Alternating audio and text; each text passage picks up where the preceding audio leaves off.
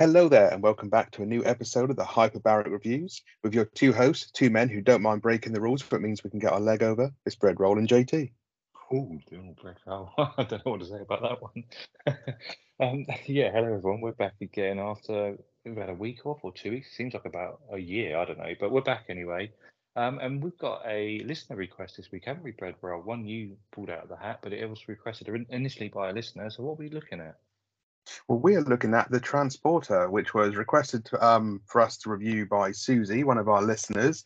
The reason being is because it was so shit, she wanted to hear what we'd say about it, basically, and laugh at us taking the piss out of it, which we may or we may not do. But I've never actually seen this film up until obviously watching it for this one, so it's good to watch something a bit fresh. This movie stars Jason Statham. It came out on the 2nd of October 2002. It runs for 92 minutes. It had a budget of 20.5 million. It had a box office of 43.9 million. So it actually did all right for itself back in the day. Doubled its money, didn't it? And fairly modest budget as well. I mean, a fair bit goes on in this. It's quite action-packed and there's some quite big special effects, quite a lot of explosions anyway. But yeah, 20.5 million. I mean, this is 20 years old now, so I suppose you can take inflation into account. I mean, this was the one that really launched Statham's career as an absolute crazy fucking action hero, wasn't it? And I didn't really know much about this. I hadn't seen it either. All I knew was a bit of a Statham fest, and that's pretty much it. Yeah, absolutely. And I do remember when this was coming out years ago, my brother, like things around that sort of time, 2002, movies like The Fast and the Furious and that were all the rage. And that my brother, being a big sort of car person, was into all that shit. Um, and I just remember on Sky Movies, they kept obviously promoting this movie and like saying, "Oh, Jason Statham, he does all his own stunts and everything." Which, fair play, I think he actually did pretty much everything for this movie, and there's quite a lot going on in there. But like you say, it is the movie that kind of launched him into like an action star. Because up until then, we'd only really seen him in a few kind of Guy Ritchie capers, and they were brilliant, like Snatch and Lock, Stock, like we said before. But this is the one that made him a bit of a star and a face in America. Absolutely. Do you know what this film reminds me of? Just watching it earlier and looking at the sort of IMDb and wiki front pages with the cover. Do you remember obviously working back in the game shop? The PSP fucking UMD of this, we always had it in. Just fucking just reminds me of that. I don't know why. Yeah, I think it was given away, wasn't it, with like I think it PSPs back. was. I mean, actually, it was the first thing that ever got traded back in, and we had about 50 of them pre-owned on the shelf, didn't Loads of Stathams just staring at us from the PSP shelf. Yeah, just reminded me of that randomly. we?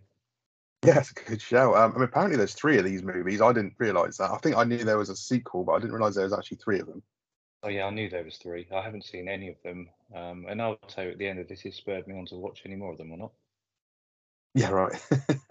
I'm looking forward to hearing what you've got to say about this one. Yeah, because I watched it last night before bed, so a bit of stay from before bedtime. What more do you want? I watched it well, yeah, about midday today, so a bit of lunchtime Statham I had.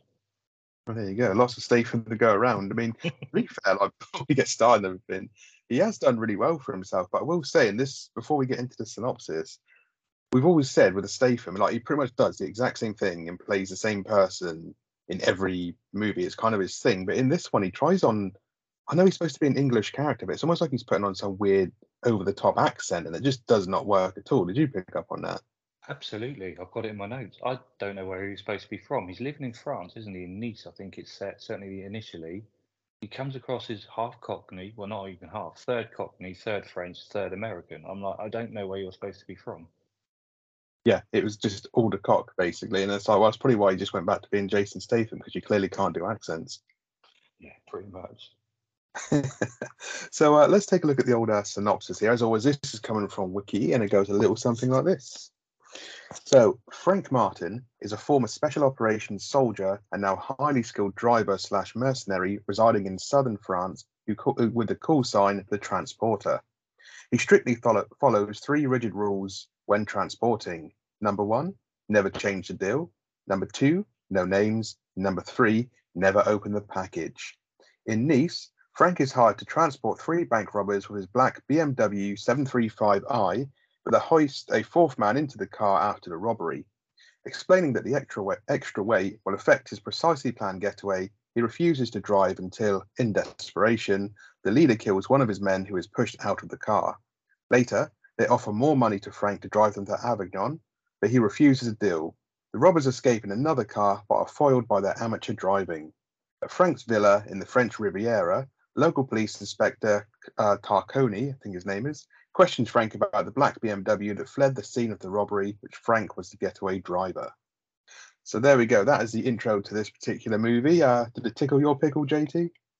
Well, it starts off with this quite sinister music, doesn't it? It's panning through this multi-story car park with the type sort of rolling or a few bits and pieces. Then it cuts to old Statham straight away. A young-looking Statham, I'd have to say. He looks younger than he did in Lock, Stock and Snatch. And this was after them, wasn't it? But he looks younger. I don't know what they've done to him. And he sat in his BMW, and then off he drives, and then it turns out he's the getaway driver. And I did like it. It did make me laugh. And that fourth guy gets in. He's like, "No, it's going to affect the weight." And he goes on this massive rant, doesn't he? Really precision, like about the weight and the kilos and the weight to ratio and all that. Then the other guy just turns around and blows his fucking brains out. Yeah, I thought that was really weird as well because it goes, the extra weight will, use up the fuel, and I planned it precisely to get you to where you need to be. And it's like, so you put like the exact amount of petrol to get you there, or gas, whatever it's called in these countries and stuff. Surely, as a transporter, you'd have put some in for contingencies. Plus, you still need to drive yourself somewhere as well. You can't tell me you've got that exact amount of fucking petrol in your car just for that one job that's going to get you to here, to there, and no further. I don't know, he's a transporter. Who knows? He knows his shit anyway. But then we get the normal we get in all these films. You get a car chase, and it's quite a decent one, isn't it? I mean, we've got the basic gendarme chasing him, and then an undercover guy pulls out, and it all kicks off, and they run through a couple of cafes and end up in the back streets of Nice. And then at one point he does like a fucking spin, doesn't he? And then one of the guys in the back, like, "I'm gonna be sick or something." He's like, "Not on my upholstery," and he opens the window, just pukes out the window. I mean, there's a few quite good comedy moments in this film, I thought. And then obviously they get to where they need to be, and he sort of goes off, leaves them in, or kicks them into the other car, and he drives off. And I'm thinking he's got like his number plates spin around, don't they? He's got fake number plates, and they spin around. And I'm like, right, okay, so you spun your number plates around, but you still got that guy's head splattered over your back window. Yeah, I thought that as well. And his car's a bit of a James Bond car, isn't it? Because he's got like the little ignition code now. He doesn't use a key or anything. And obviously, like you say, he's got the old spinning number plates. And for anyone who's interested, I know you're a fan of your cars, JT. This particular car, the BMW 750i that was used in this movie, is only ever one of these cars produced with a manual 6-speed. There's been a few conversions since, but this was the only one ever properly built, and it was built for this movie. So it's a one-of-a-kind car, apparently. Good factor, Breadwell. Who said we don't come out with these amazing facts in this podcast? That's research for you. Hey. No, good stuff. Obviously, then we meet Tarconi, who plays quite a big part in this whole film. He kind of flips his whole thing at the end. I won't give too much away. And this is where I first noticed Statham's accent going really weird when he's talking to him. He's obviously trying to fob him off that it's not his car, and the number plates were different and everything. And I'm like, exactly as we said at the start, where are you actually supposed to be from? Yeah, it was really bad. It was like Billy Butcher quality, wasn't it? It was just going all over the place. And I was like, so are you a Yank? Are you not? Are you suddenly you're French? Or no, you're American now, are you? And it's all in one sentence. I was like, Jesus Christ, this is fucking terrible. Yeah, it is. Yeah, he manages it all in one sentence. Maybe it's his great range of acting, but I don't think it is. And there's one bit, I mean, fucking hell, it's ridiculous during this car chase when he jumps off the bridge and lands on that truck, doesn't he? And then he shoots out the window, and like all the cars fall off the back of it, and then he like drives off and carries on. And I was like, man, this is fucking crap. This is like that. You mentioned the PSP earlier. There's an old game back in the day called Stuntman. It was quite popular. Reminded me of shit like that. And then this was like the Italian job, isn't it? Just all these little like zippy little narrow streets now that they're whipping around and stuff. And I was like, is this actually supposed to be a comedy, or is it supposed to be a genuine action movie? I just could not tell at this point. Yeah, it doesn't give too much away at the start. In fact, it doesn't give too much away throughout the whole film. I'm not really sure what they're trying to get at. And did you notice the shit music while that car chase was going on? This film is riddled with shit fucking background music. Yeah, it's like some weird kind of like jazz pop fucking, I don't know what it's supposed to be. It's fucking shit. And, No I mean, idea. music back in 2002 wasn't exactly the best, especially the mainstream stuff. It probably isn't no different to what it is now, really. But yeah, it's fucking terrible. And the budget certainly got the soundtrack, did it? I was about to say, it had a low budget. They didn't spend any on the music, did they? So, lacking any real proof, Tarconi leaves. Frank is then hired to deliver a package of 50 kilograms to an American, Darren, Wall Street Battencourt. The package is loaded into Frank's car. While changing the flat tire, Frank notices the package moving. Realizing a person is inside, he violates his third rule in order to give the person something to drink. He discovers a woman tied up and gagged. She attempts to escape, but Frank recaptures her and returns her to the trunk along with two policemen who spot them. Frank delivers the package to Wall Street as promised and agrees to another job, transporting a briefcase. As Frank stops to buy drinks with the cops in his trunk, a bomb hidden in the briefcase explodes. So yeah, we go. We see him sort of going to get another job, and that's when he's like shady looking guys. And I know obviously these people in these movies they deal on like the sort of the underground and stuff. But I would not take a job from these guys. They just look fucking suspect as fuck, Sam. That Wall Street guy, though, fuck me, he wound me up. He's a shit villain. Yeah, I mean, he's like, what? How big's the package? He's like, I don't know. He gives us the dimensions 1.5 meters by 1.5 meters, 50 kilos, and all that. And he's like, okay. And off he drives, and then he opens the boot, doesn't he? And it's moving. He just shuts the boot again, and then he just pushes it back in and just ignores it, drives off, puts the spare tire on. Then we get some more fucking cheesy music. He opens the bag and she pops her head out, and then he cuts the duct tape she's got over her mouth just in a little fucking bit so we can put a straw through it, doesn't he? I'm like, is this supposed to be funny or serious? I'm not really understanding what's happening here. Yeah, I was baffled to say the least. And yeah, you're right. The music does get fucking worse. And that guy you mentioned, fucking Wall Street, the guy who plays him, he plays a character called Vince in the Fast and Furious movies. And the first handful of them, I actually don't mind. They're shit, but they're sort of a fun kind of shit. And he was in Blade 1 and 2 as two different characters. And I think that's as far as his career went, but he is fucking dreadful in this movie. And he's just irritating. It's like, you're not intimidating, you're not scary. And at one point, he's like, when Statham turns up to his house and they sort of exchange, obviously he takes the main package and they give him the briefcase, he kind of like strokes Statham's hand and that. It's like, you're supposed to be, a dandy, or what are you trying to do? You're trying to intimidate him? I'm not sure, but you're not achieving anything. No, he's weird, isn't he? Definitely, like I say, not intimidating. And then he carries on driving, and now she's like kicking off in the back. So obviously he's seen her, and then he stops again, and then she's like, "Oh, I need to pee." And there's quite a funny line here, though. But again, we've said it before in all these movies, and I know this is in the south of France. It's not the most populated area, but there's just no one else around, is there? So off she goes to have a pee, and it's quite funny, isn't it? He puts a duct tape on. He's like, "You don't need your mouth to pee." And he fucking ties this rope around and off she goes to pee. And then he's like, right, you've got 30 seconds, I think. And he counts down and she's gone. How long is that fucking rope? She's managed to get, I know she like slips in, she fucks off, but that rope's massive. He's just sort of tracing it back down the mountainside and it goes on for ages. Yeah, absolutely. And I tell you what, for someone, a character who seems to be all about precision, this is the shittest fucking idea I think I've ever seen. Right, I'm going to get this person out. I'm going to, I'm going to cut their hands loose. I'm going to put a noose around their neck so they can walk off. There's no way they're going to be able to reach up and take that rope off around their head when I'm not even fucking looking at them. What a fucking dipshit plan that was. Of course she was going to fucking run off. It's stupid. He lets her go off, like, say, he slacks the rope so much he walks about 100 metres away from him as well. It's not even like he's watching her. I know you don't really want to watch her pee, but he could have had an eye on where she actually was, but he didn't. But there is quite a funny bit here. He gets her back and he's carrying her. He manages to carry up the side of this fucking mountain with her on his shoulders somehow without slipping or falling or even fucking huffing or puffing. Then he gets back to the car. Now there actually is someone there, these two coppers. He's got her on his shoulders and he just fucking chucks at one of the coppers to distract him, doesn't he? While he beats the other one up and then he takes the other one out. I thought that was quite funny the way he just launches her at him. Yeah, it's pretty good. It's a bit stupid because when he throws her, you can tell she's on fucking strings being pulled along or something like that. Just fucking rubbish. But yeah, like you say, he like chases after and he finds a bit of tape that's fallen off, and that magically tells him which way she's gone in this whole fucking vast jungle on a mountainside. He manages to find her pretty quick. Then he puts the tape back on her, and I don't know what this tape's made out of, but usually when you take tape off something, especially if it falls on the floor, that all the stickiness is gone straight away. But he manages to get it on her gob and it stays there. I've got something else to say about that tape a little bit later on, but we'll get to that. But then obviously he gets to Wall Street and delivers the package, and he seems to bounce from one job to another pretty quickly, although we find out exactly why Wall Street's giving him the job in a minute, because as he's about to leave, he's like, "Oh, I've got another job for you," and he gives him a packet. And he hasn't checked the money that Wall Street gives him in the first place, has he? He's like, "Do you not want to count it?" He's like, "No." Then he gives him another. He said, "I'll just deliver this briefcase to wherever it is. I can't remember where, somewhere, La Rue or something." Doesn't tell him what time or anything. It just says, "Go and deliver it to this address." Doesn't tell him, And he starts saying names. Like, no names, rule 2 or whatever it is. And then I'm thinking, you're right. You're bouncing around. So you've done 3 jobs now in the last like 10 minutes. You're doing all right for yourself here. Yeah, but especially consider how like funny he was about taking the job, which had the girl in, and this one here just brought him to Wall Street.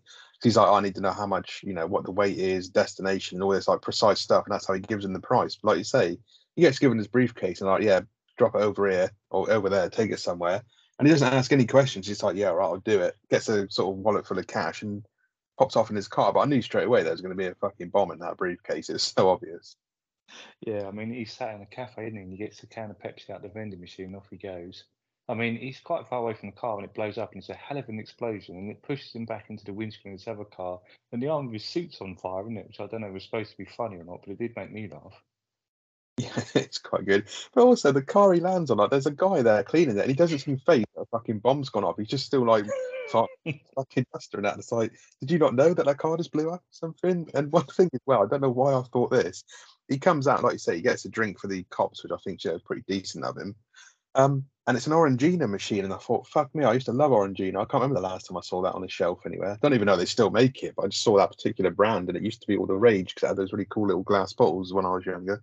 Yeah, I remember that. I mean, yeah, it was in those glass bottles, and that was quite rare back then, wasn't it? I mean, it still is. You don't really see glass bottles this often, or at all these days, really. Yeah, Orangina, I wonder if anyone knows. Let us know, because I certainly don't. Yeah, there we go. This is the Orangina episode. We want to know.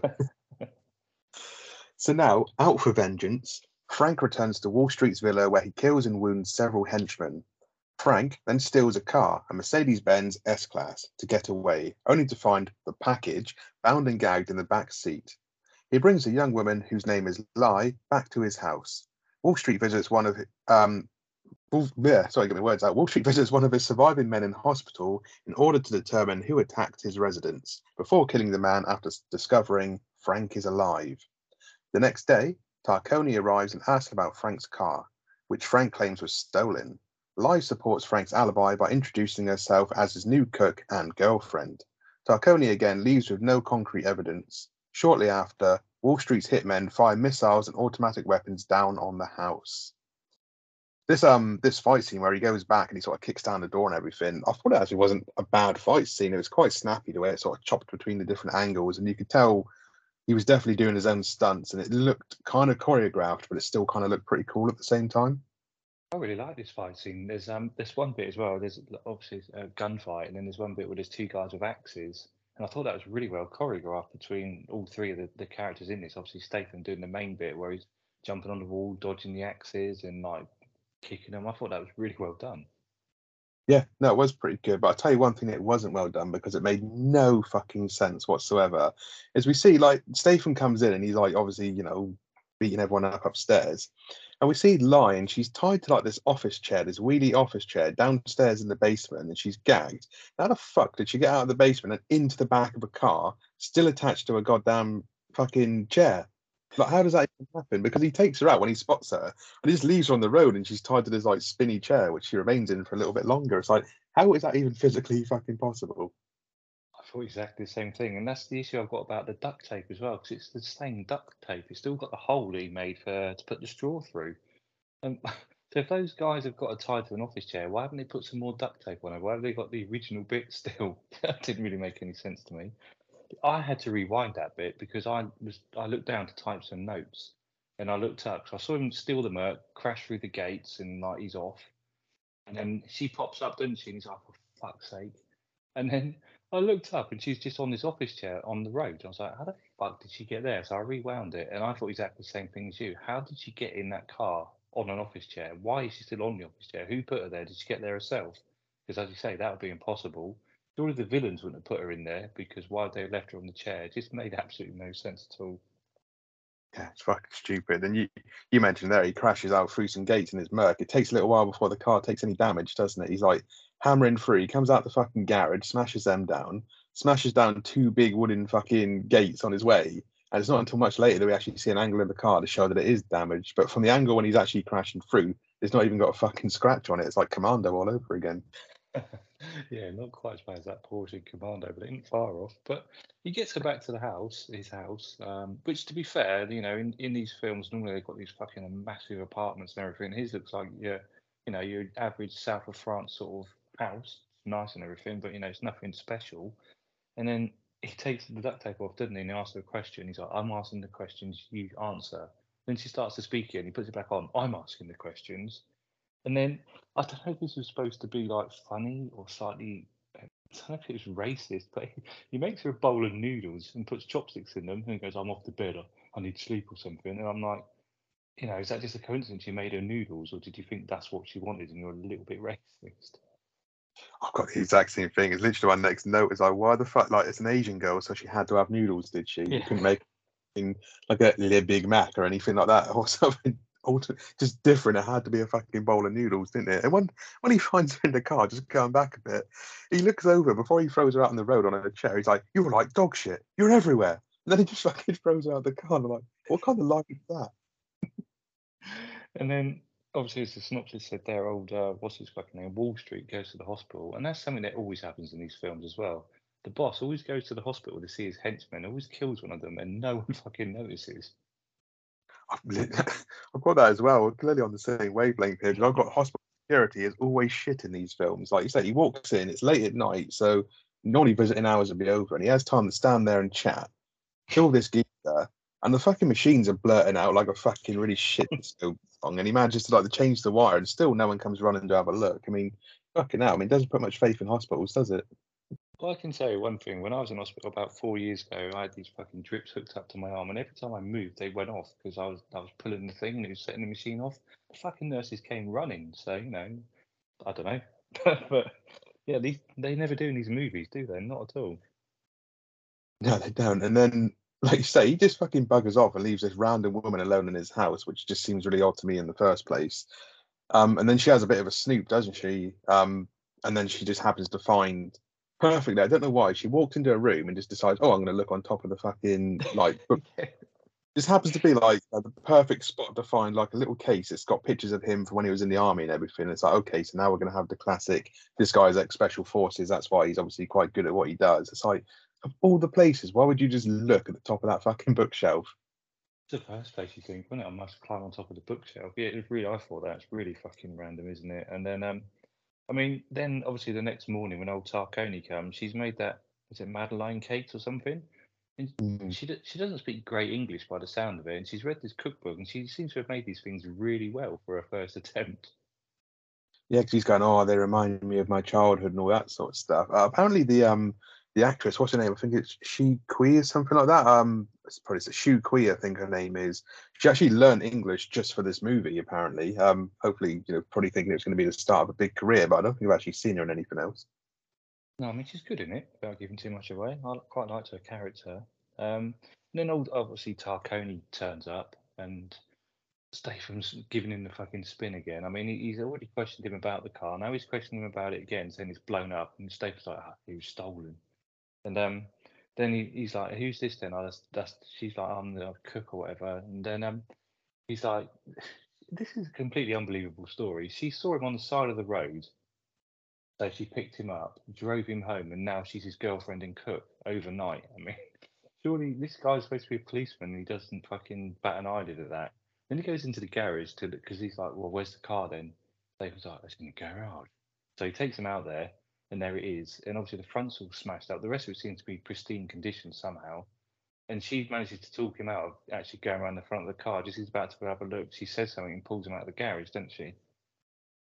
Yeah, I don't know if I was enjoying these scenes of him, and I didn't mind the copper old Tarconi and that. He wasn't a bad character or anything, but I wasn't trying. I couldn't quite put my finger on like what the kind of vibe is between him and Statham's character, Frank. I just didn't get what it was going like. It's like, does he know something like, but maybe not everything about Frank's character? We find out later he's got his suspicions, but he doesn't really pry too much or anything. It's just really weird how he just manages to blag it. And like I say, he's just about to see the front of the car, which at this point on this angle is damaged, unlike it was when it was crashing through the gates earlier on. But yeah, it's just a bit of a strange one.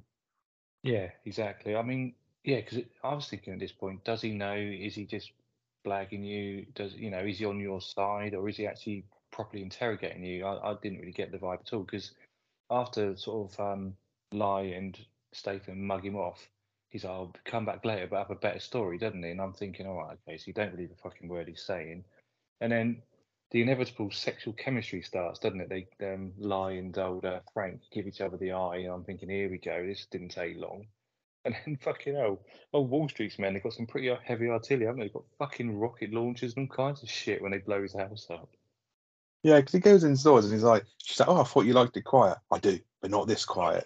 Like a big fucking rocket hits it, and this is fucking stupid because he's got this little villa, and it's not a lighthouse, baby. He's got this kind of like glass top bit. I'm just gonna say it's like the top of a lighthouse. It's the only way I can describe it.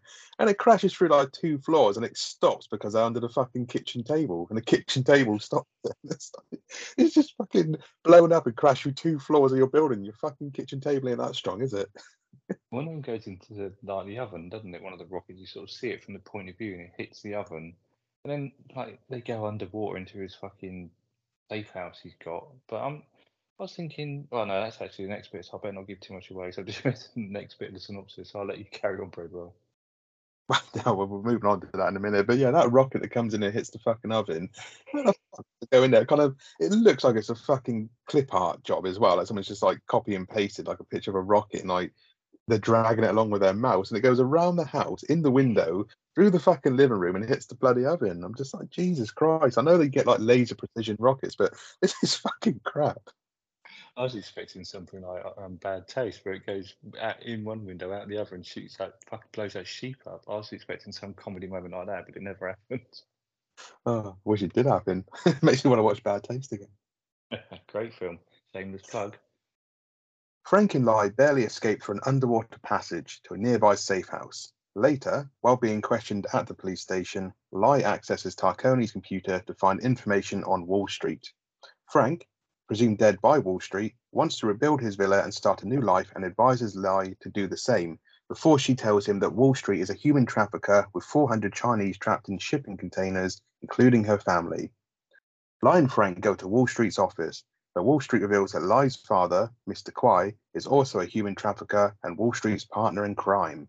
Kwai arrives and his henchmen subdue Frank. When Tarconi arrives, Kwai and Wall Street accuse Frank of kidnapping Lai.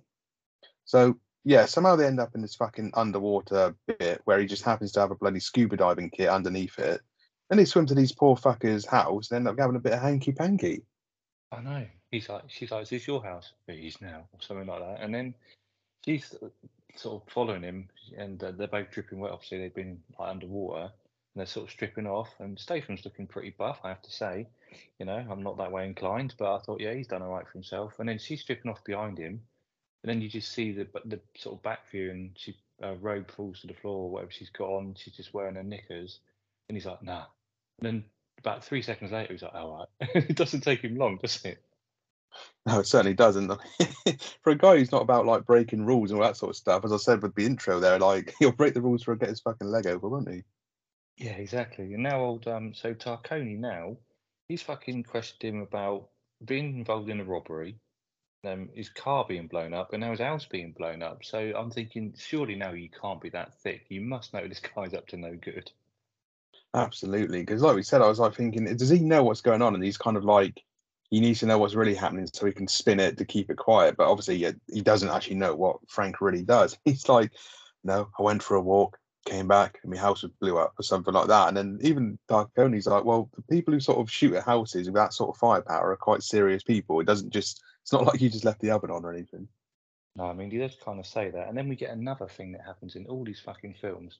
Tarconi leaves the office just for Lie to hack his computer, just in the right fucking space of time. Every time we see this in these films, it's either a policeman or some fucking agent or something. They need to get into their stuff. And they just seem to manage to do it just in time. Yeah, it's ridiculous. His manager's like to crack the passwords and all that sort of stuff. And I was Yeah. thinking, this is 2002, which I suppose is quite a long time ago now, but maybe not in the grand scheme of things. But how retro do these computers look? It's proper old school, isn't it? It's not even like flat screen or anything. Yeah, they do look pretty old school, don't they? And then obviously outside, she seems to have fallen for Statham pretty quickly. She's like, "Oh yeah, you're just a liar." She's like, "No, I didn't lie about what happened last night." And he's like, "Okay." And then she obviously asks him to help her, and he's like, "No. Well, your car's blown up. I'll get a new one. Your house is blown up. I'll build another one." He's pretty blasé about it all, isn't he?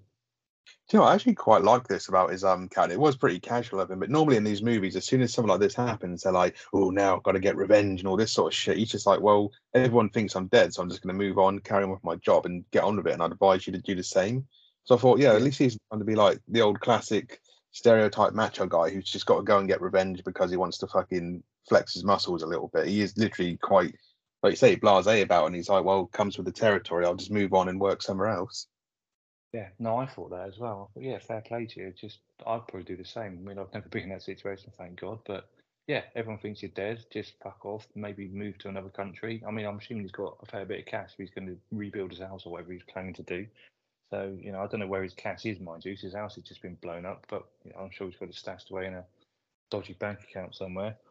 So yeah, and then he turned up in fucking Wall Street's office, and he walks in. It's like talks to his whatever secretary whoever's in the other room, and Statham and Lye just in there. How the fuck did they get in there? Obviously, Statham pulls a gun on him, so I'm assuming they just blagged their way in with their gun. I don't know. They must have done, yeah, because the secretary doesn't try and give Wall Street the heads up or anything. She just sat No. there like in filing her nails or whatever. And they're in there sort of like chatting to him, and obviously they think, or Statham at this point thinks that obviously there's like her family and that are in like danger, and then her old man fucking comes in. But again, I was thinking this again shows the time, obviously the age of the movie. Like he's actually got a proper old school filing cabinet with all like the paper files and everything, isn't it? Because I Yeah. suppose at the time things were starting to go digital, but they're rummaging through all the fucking paper, and then her dad walks in, and no offense to this guy who plays her dad, but I was like, dude, you literally look like a cross between Elon Musk and fucking what's her name, Elliot Page, whatever it's called now. Used to be Ellen Page. I was like, I Oh, can't quite fucking seriously. He's just a cross between those two. that's a brilliant shout. Yeah, I thought he looked really strange as well, and he's a shit fucking like bad guy. You got Wall Street, then you got him. I'm like, they're both fucking as bad as each other. I did think that Lai turns pretty badass in the scene. I did quite like her when she's pointing the gun at everyone, and she's quite good in this scene. I thought. Yeah, she was, because she seems to sort of like have something about her now. As part up until now, she's just kind of been like the kind of, I don't want to say ditzy, but just the kind of screaming hostage, isn't she? Like she's not really got Hmm. much about her. But now she's waving guns around, she's fucking mouthing off and everything. Then Statham gets clocked by some fucking big bastard and gets knocked out. Like you say, Wall Street and this guy, her father, like the shittest villains. I mean, we see some shit villains when we do Only Fools and Horses, but these guys would fucking, the Driscoll brothers would be better than these two. I think Bennett's probably better than he's doing me from Commando. I mean, it's a shit, and then obviously good timing. Tarconi just happens to turn up. They're like, oh, the secretary's like, the police are downstairs, so they twat Statham and obviously set him up that he's been behind it all. Yeah. So now Tarconi has Frank arrested and locked up in his station. Realizing that Frank would not be constrained by search warrants and that he would be able to solve the case faster than the police, Tarconi agreed to aid Frank escape and faux hostages and release him in the harbour of Cassis. Frank then tracks the criminals to the docks in Marseille, where they load the containers onto trucks. However, Frank is spotted and forced to fight his way through the guards and fails to stop the trucks. He then steals an old car and makes chase at dawn before it breaks down on a small country road. He then commandeers a small airplane from a farmer and follows a highway to the trucks where he parachutes onto one of them. This section of the movie is fucking stupid. I don't know if it's so stupid that it's brilliant or if it's just so fucking stupid that it's ridiculous. I don't know, but this bit obviously he's in the police station and old Tarconi lets him go, and then he goes onto this shitty little boat that's just armed to the fucking gills with guns and everything.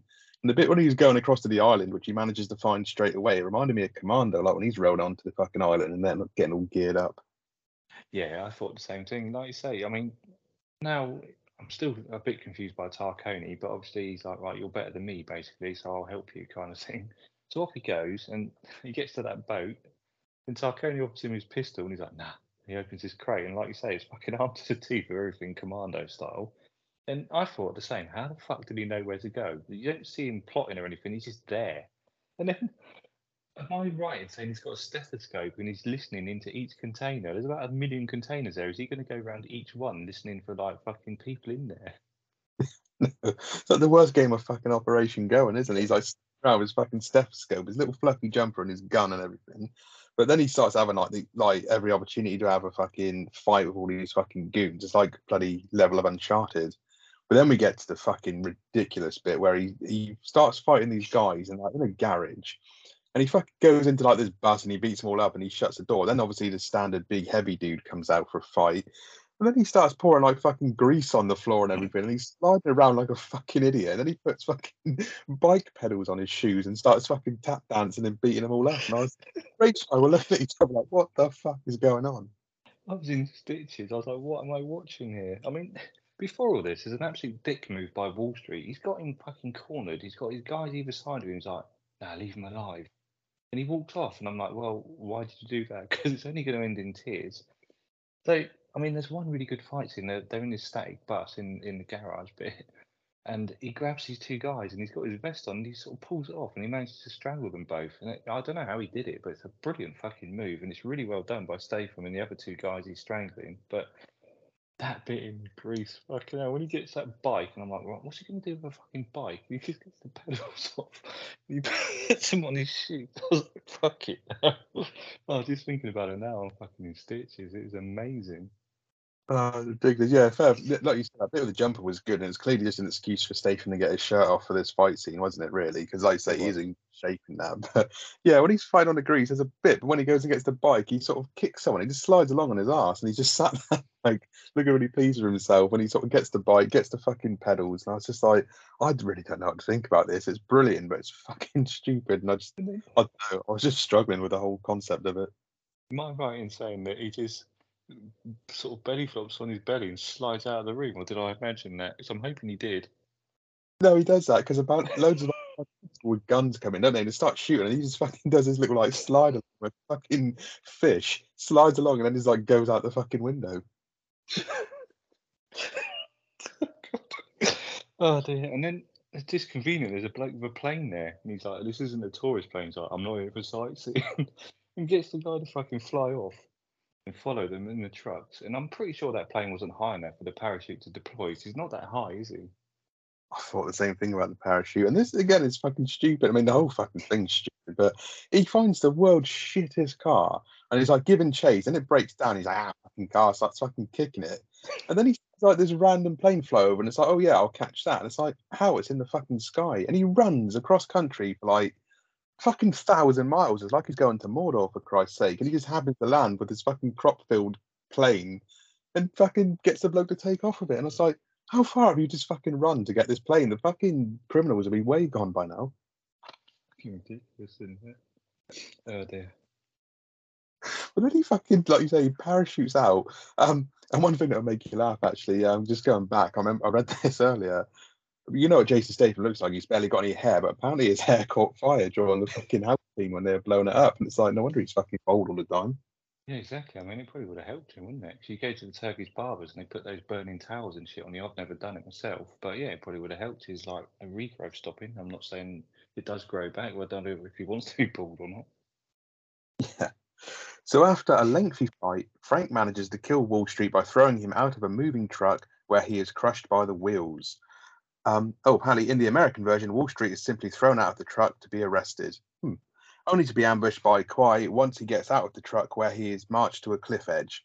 Frank is prepared to fight back until Lai reluctantly shoots her father.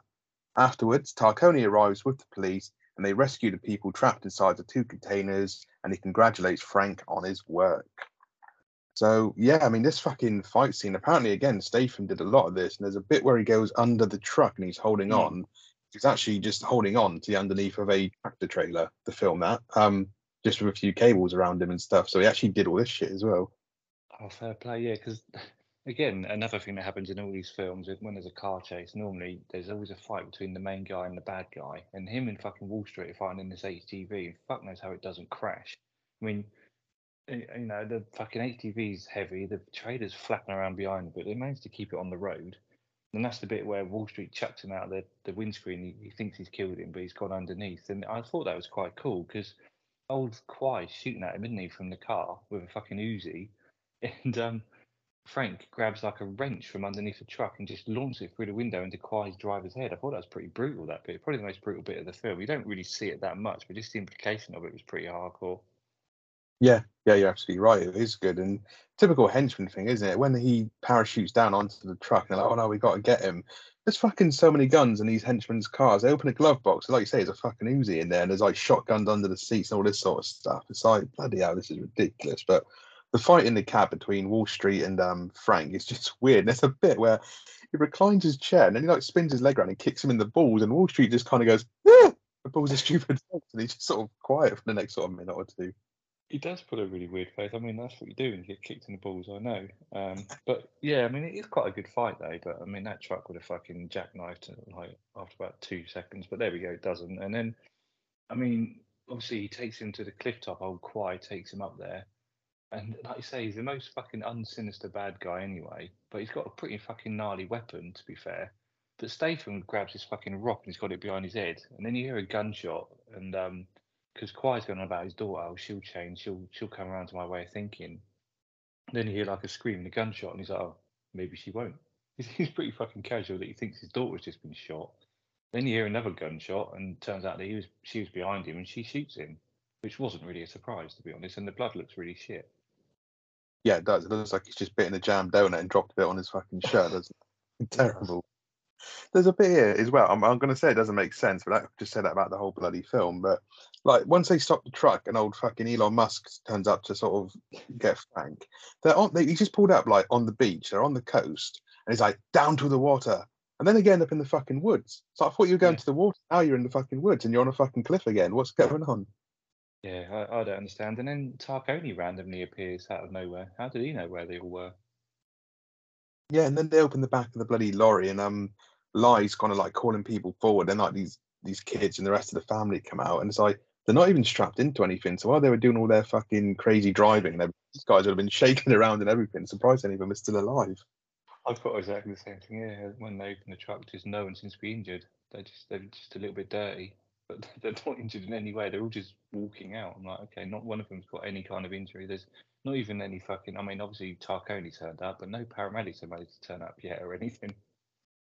And it kind of ends like a fucking cheesy episode of the A-Team because Tarconi's just like, wow, good job, Frank. And Frank's like, cheers. And then it pretty much fucking ends.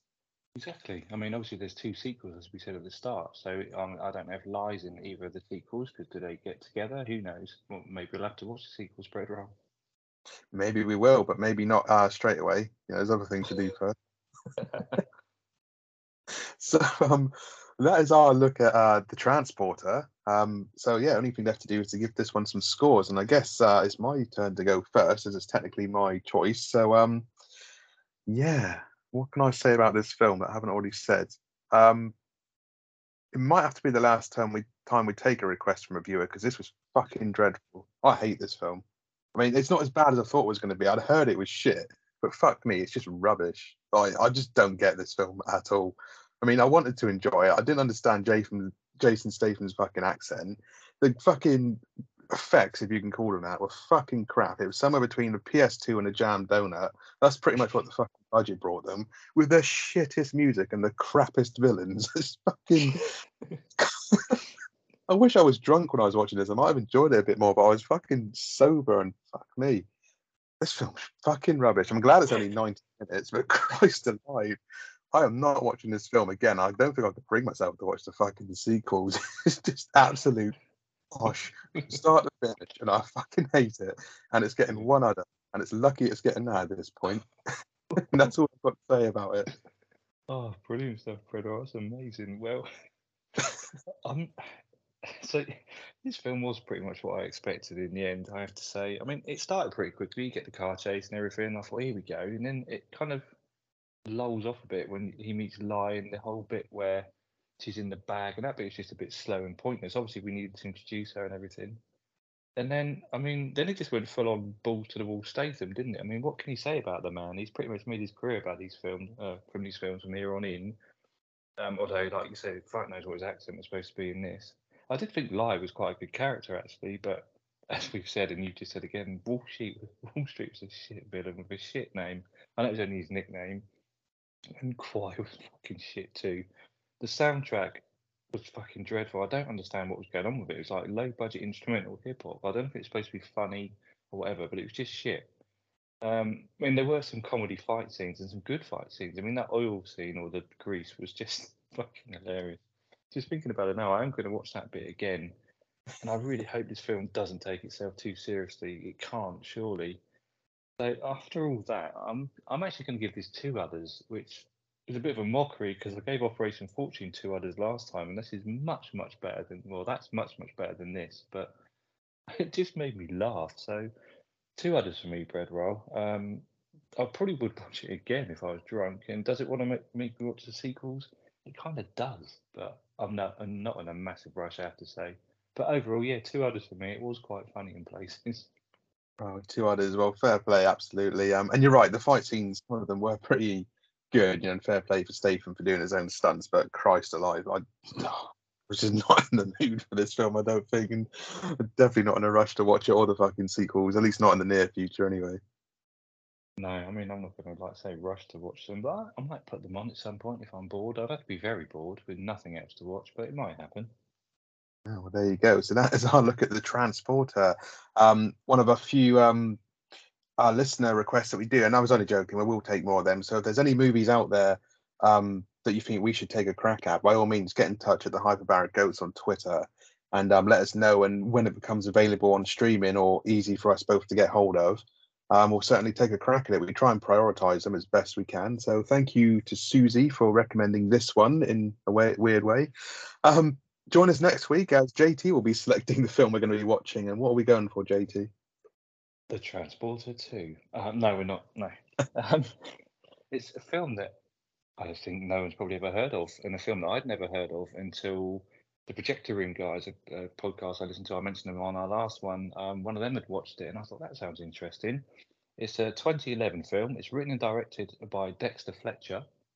So a bit of a Jason Statham kind of link there. Stars Charlie Creed Mills and Will Poulter, quite a young Will Poulter, and it's called Wild Bill. Don't know if you've ever heard of it, Breadroll. I've heard of it. I can't for the life of me think if I don't think I've seen it. I'm trying to picture what it might be about. I have no idea. But yeah, sounds good. I know who Dexter Fletcher is, of course. But yeah, sounds interesting. What's it available on at the moment? It's on Netflix. Confession time, I have seen it because I heard them going on about it on the podcast and I watched it. And I thought, do I bring this to the podcast? Because no one's ever fucking heard of it. No one's going to listen to our review of it. No one listens to us anyway. So I thought, fuck it. I want to see what Bread Roll thinks of it. So yeah, it's on Netflix. Well, it certainly was the other day. Fucking bet still be after I've just said that. Well, absolutely. We'll have a look, won't we? No, it's always good to watch new films that we haven't seen before. So yeah, look forward to that one. Wild Bill it is. Indeedy, yeah, something a bit different maybe. So there we go. That is the Hyperbaric reviews for this week. Thank you very much for joining us. And this is Bread Roll signing off. And me, JT, I've just got one thing, last thing to say. I can't even speak. Transportation is a precise business.